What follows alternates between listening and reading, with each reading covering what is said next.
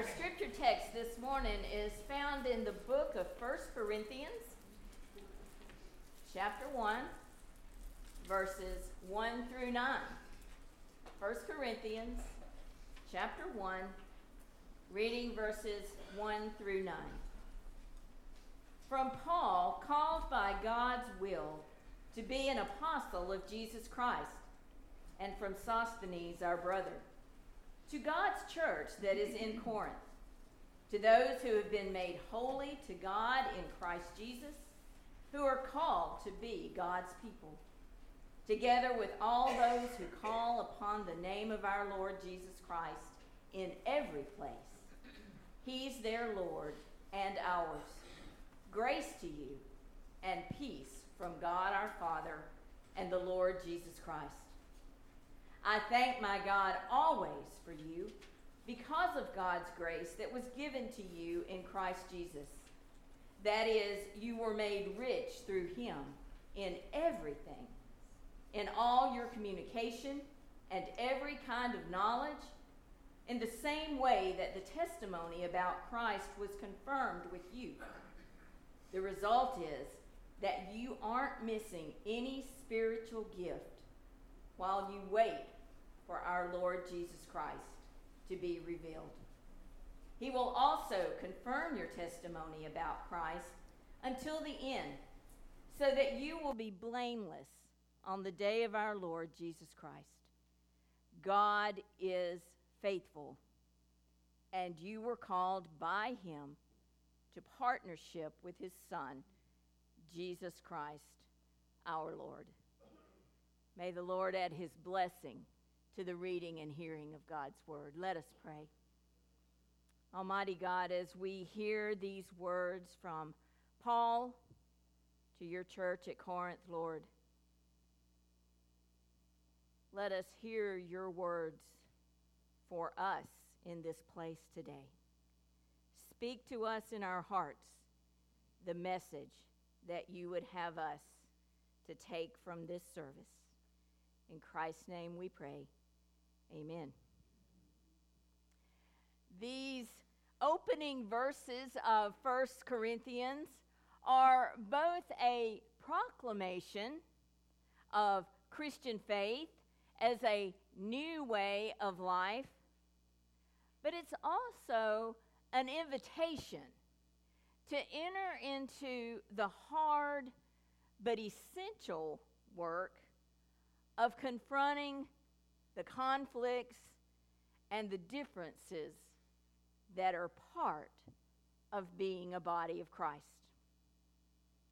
The context of this letter is a letter to a church in trouble, a church that was divided.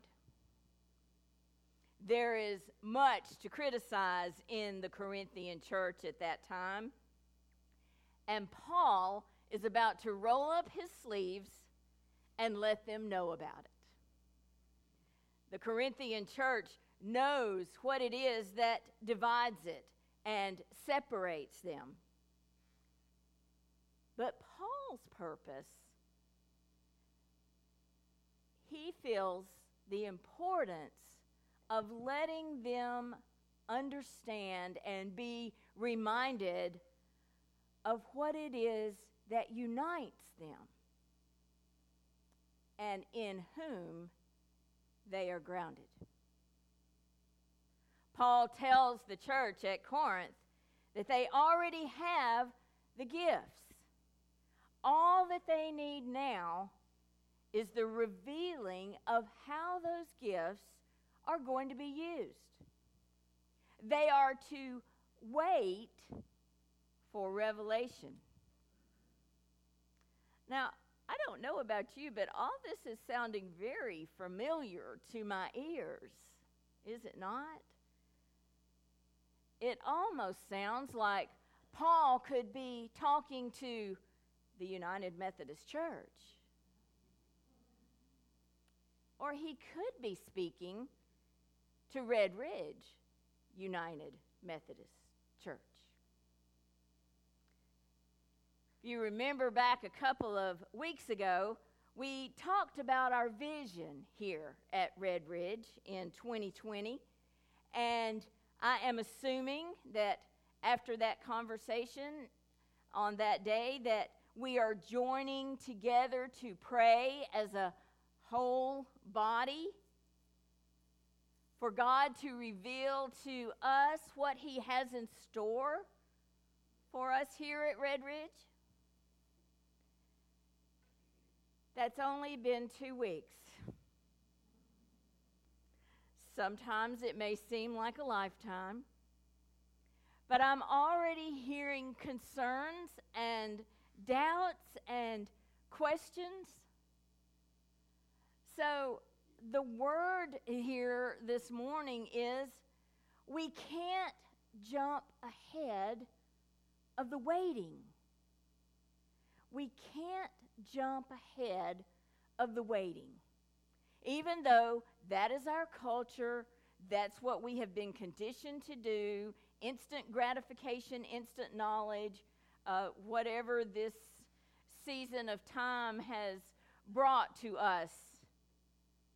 And it is very tempting to jump ahead because who likes to wait? Certainly not I. But wait we must.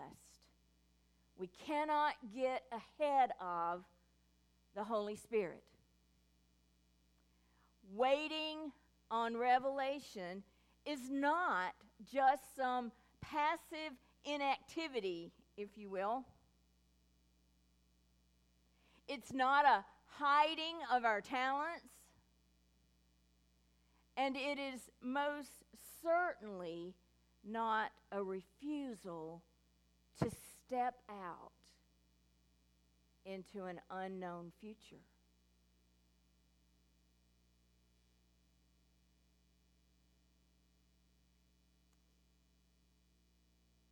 We are to actively wait on God's revelation. We are to wait anticipating the instructions that are going to be given to us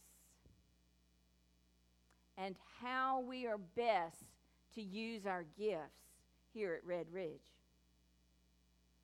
How many of you remember the story of the little engine that could? We could probably all recite that story from memory. And this past week, I did a lot of that, not necessarily thinking about a train, but the thought that was running through my head was the little church that could. Do you remember the story? I think I can. We as Christians in waiting here at Red Ridge,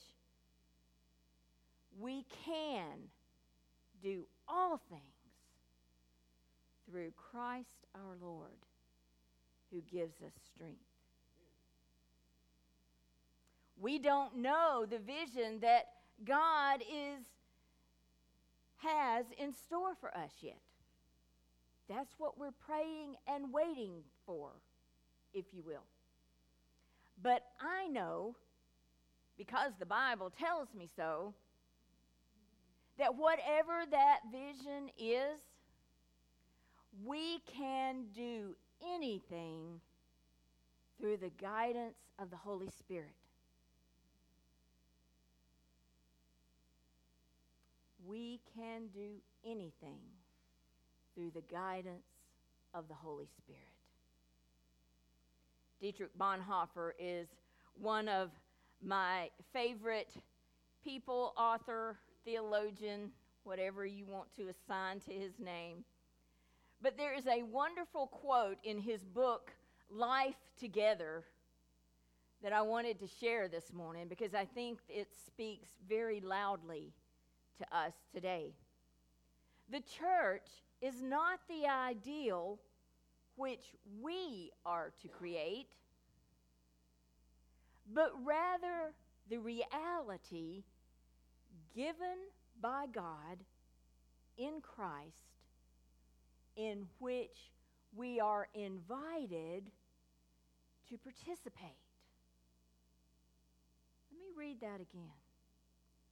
The church is not the ideal which we are to create, but rather the reality given by God in Christ, in which we are invited to participate.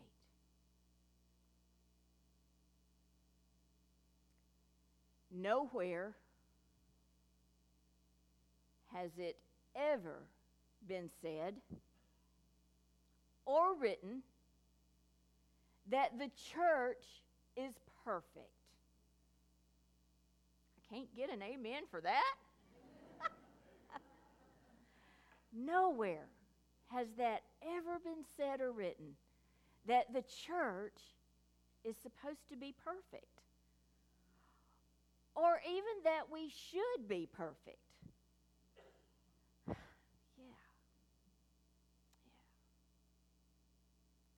But what is said and what is written is that we are bound together through Christ and by Christ for the purpose of going and making disciples of all nations. The vision of any church is what guides its activity and sustains its life. And I point you back to our own vision and mission statement yet again here at Red Ridge. Vision directs us, it moves us, it lives, it breathes, it comforts, it corrects. And the vision for our church should be as unique as we are. If God calls us to give a cup of water to the least of these, it is on us to decide what that cup of water is for our community. It's up to us to decide what that cup of water is for our community. And the answer flows from our uniqueness, not from saying or doing or copying what the church down the road or the church here or there or wherever is doing. And if you've spent any time at all here at Red Ridge, you know exactly how we are so unique. So who are we? What is our assignment? As we go back to our text, even though God's church there in Corinth is fractured and has many conflicts, Paul opens the letter here to the church at Corinth by spotlighting the ways, the many ways, that God has enriched and sustained them as a church.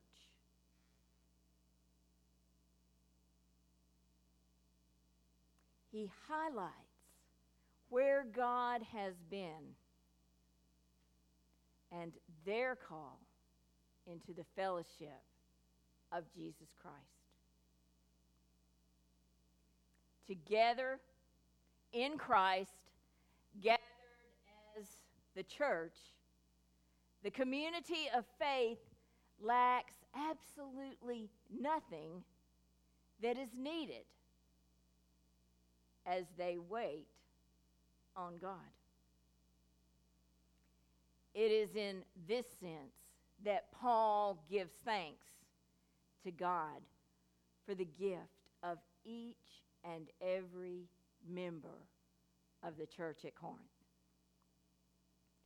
The gift that God has given in the past remains a present reality. Think about that for a minute. The gift that God has given in the past is the present reality of the church. The story of the church at Corinth is like the story of the Methodist Church or the story of Red Ridge Methodist Church. It's not complete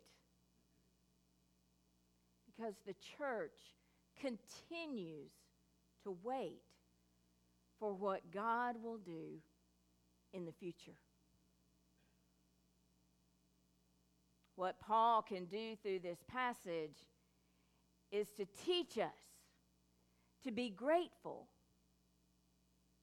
for the gifts that God has given us, even with all of our imperfections.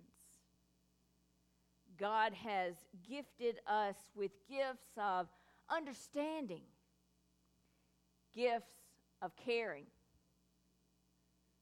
gifts of words that help and heal, gifts of faithfulness to Jesus Christ, gifts of shared community. The church is rich in blessings, not because of the accomplishments of the people within the fellowship, but because of the grace of God that has enriched and continues to sustain its people. The church seeks to minister still in this day and this time, and to be faithful, especially now. Especially now.